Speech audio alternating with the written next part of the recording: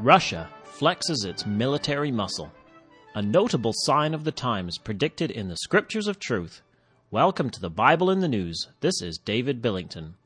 A headline in the National Post in Canada today read, Arctic debate could result in armed conflict. The first paragraph of the article reads, the fast-warming Arctic could be plunged into armed conflict unless the U.S. takes the lead in resolving rival claims by the U.S., Canada, Russia, Denmark, and Norway over a region that could create billions of dollars in new wealth as the ice cap melts, according to news analysis. Last summer, Russia caused an uproar when they planted a titanium flag on the North Pole seabed, claiming the area for Russia. On February 1st of this year, the National Post ran the headline, Russia flexes military muscle in Arctic. The Post reported that Russia sent 8 bombers to train for combat with enemy aircraft and attacks on ships over international Arctic waters yesterday, reviving long-range bomber missions as part of a wider diplomatic and military effort to win back respect and influence around the world. There is not only danger of armed conflict in the Arctic, this time it really would be a Cold War, but also in Kosovo. Again, it was the National Post that reported that Russia threatens to use force over Kosovo. The article said, the international split over Kosovo grew more ominous Friday as Russia raised the scepter of using force to back its Serb allies' bid to retain the territory. Bible students have been watching Russia for many years due to prophecies such as Ezekiel chapter 38.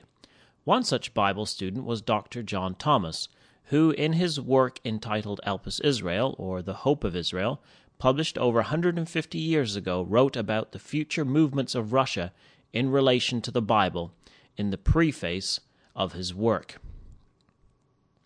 The future movements of Russia are notable signs of the times, because they are predicted in the Scriptures of Truth.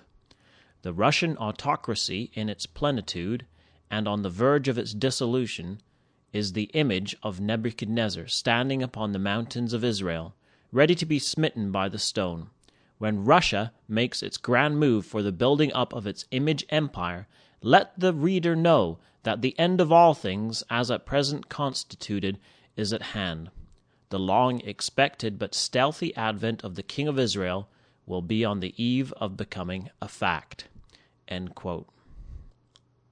The image of Nebuchadnezzar was the image of a metallic human form that the king of Babylon saw in dreams, unlike any dreams he had ever seen due to their troubling effect. The God of heaven revealed to the prophet Daniel the dream and its interpretation. The dream depicted the great empires that had relation to the kingdom of God, or the land of Judah and Israel, the land of Daniel's nativity.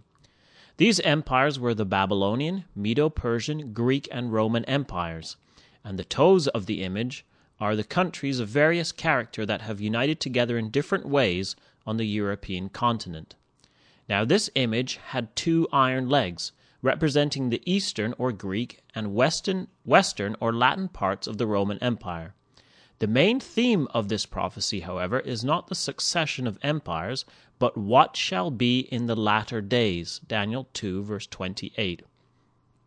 As we go through the prophecy, we discover that this image is to exist together in the latter days, for it is broken to pieces together, verse 35. At this time, when it is broken together, it follows that it must stand together. The image is broken with a stone, cut out of the mountain without hands. We are instructed that this stone is the kingdom of God, or Israel. You can see this by comparing verses 44 and 45. The kingdom shall break in pieces the iron, brass, clay, silver, and gold. Concerning the 2 legs of the image, representing the Latin and Greek divisions of the Roman Empire, we are given more information later in the book of Daniel. The 8th chapter gives us more information regarding the Roman Empire and in particular its Greek element. Daniel chapter 8 is the vision of the ram and the he-goat. We are to be in no doubt as to what these beastly symbols represent, for we are told clearly in verses 20 to 22.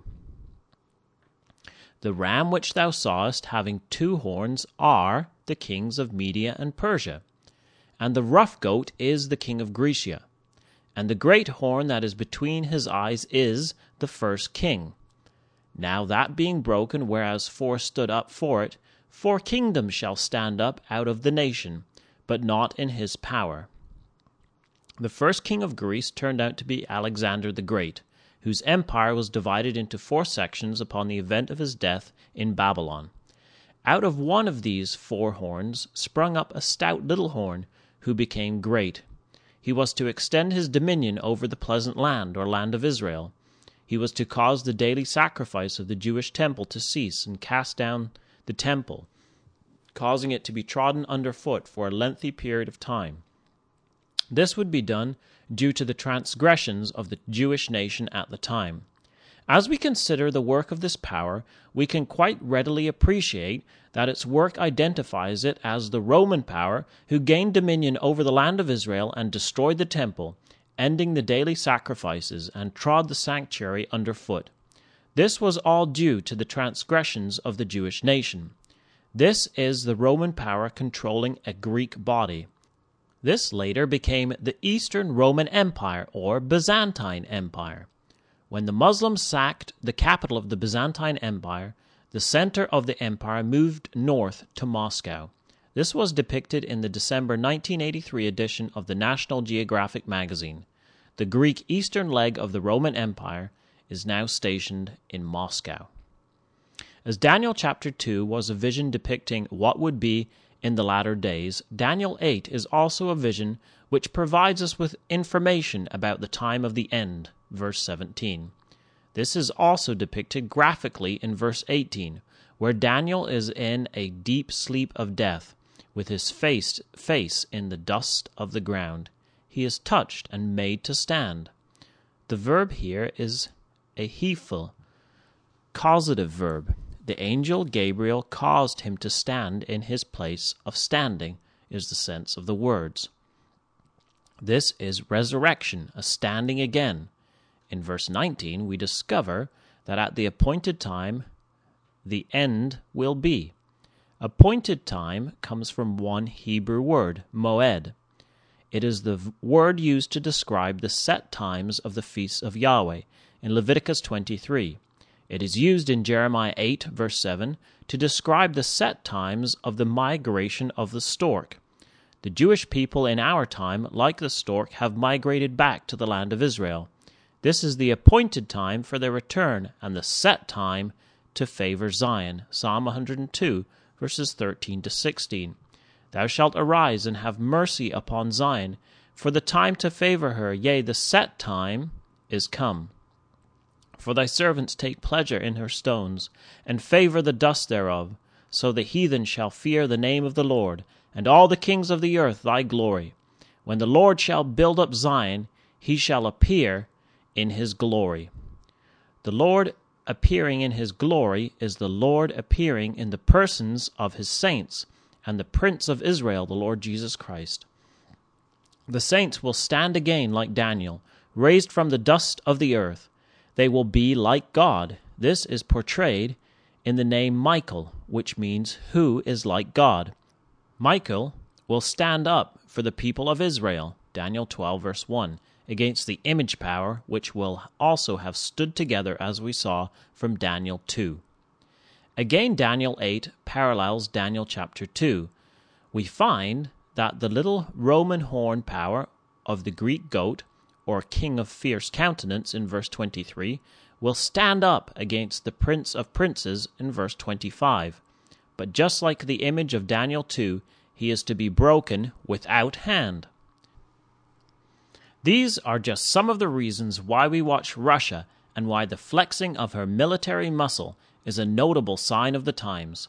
When she makes her grand move to build the image empire spoken by the prophet so long ago, we will know that the set time to favor Zion has fully come, and the time for the saints in the dust to stand again and shine like the stars of heaven. At which point the resurrection will take place, We do not know. So let us watch. Come back next week, God willing, to www.bibleinthenews.com.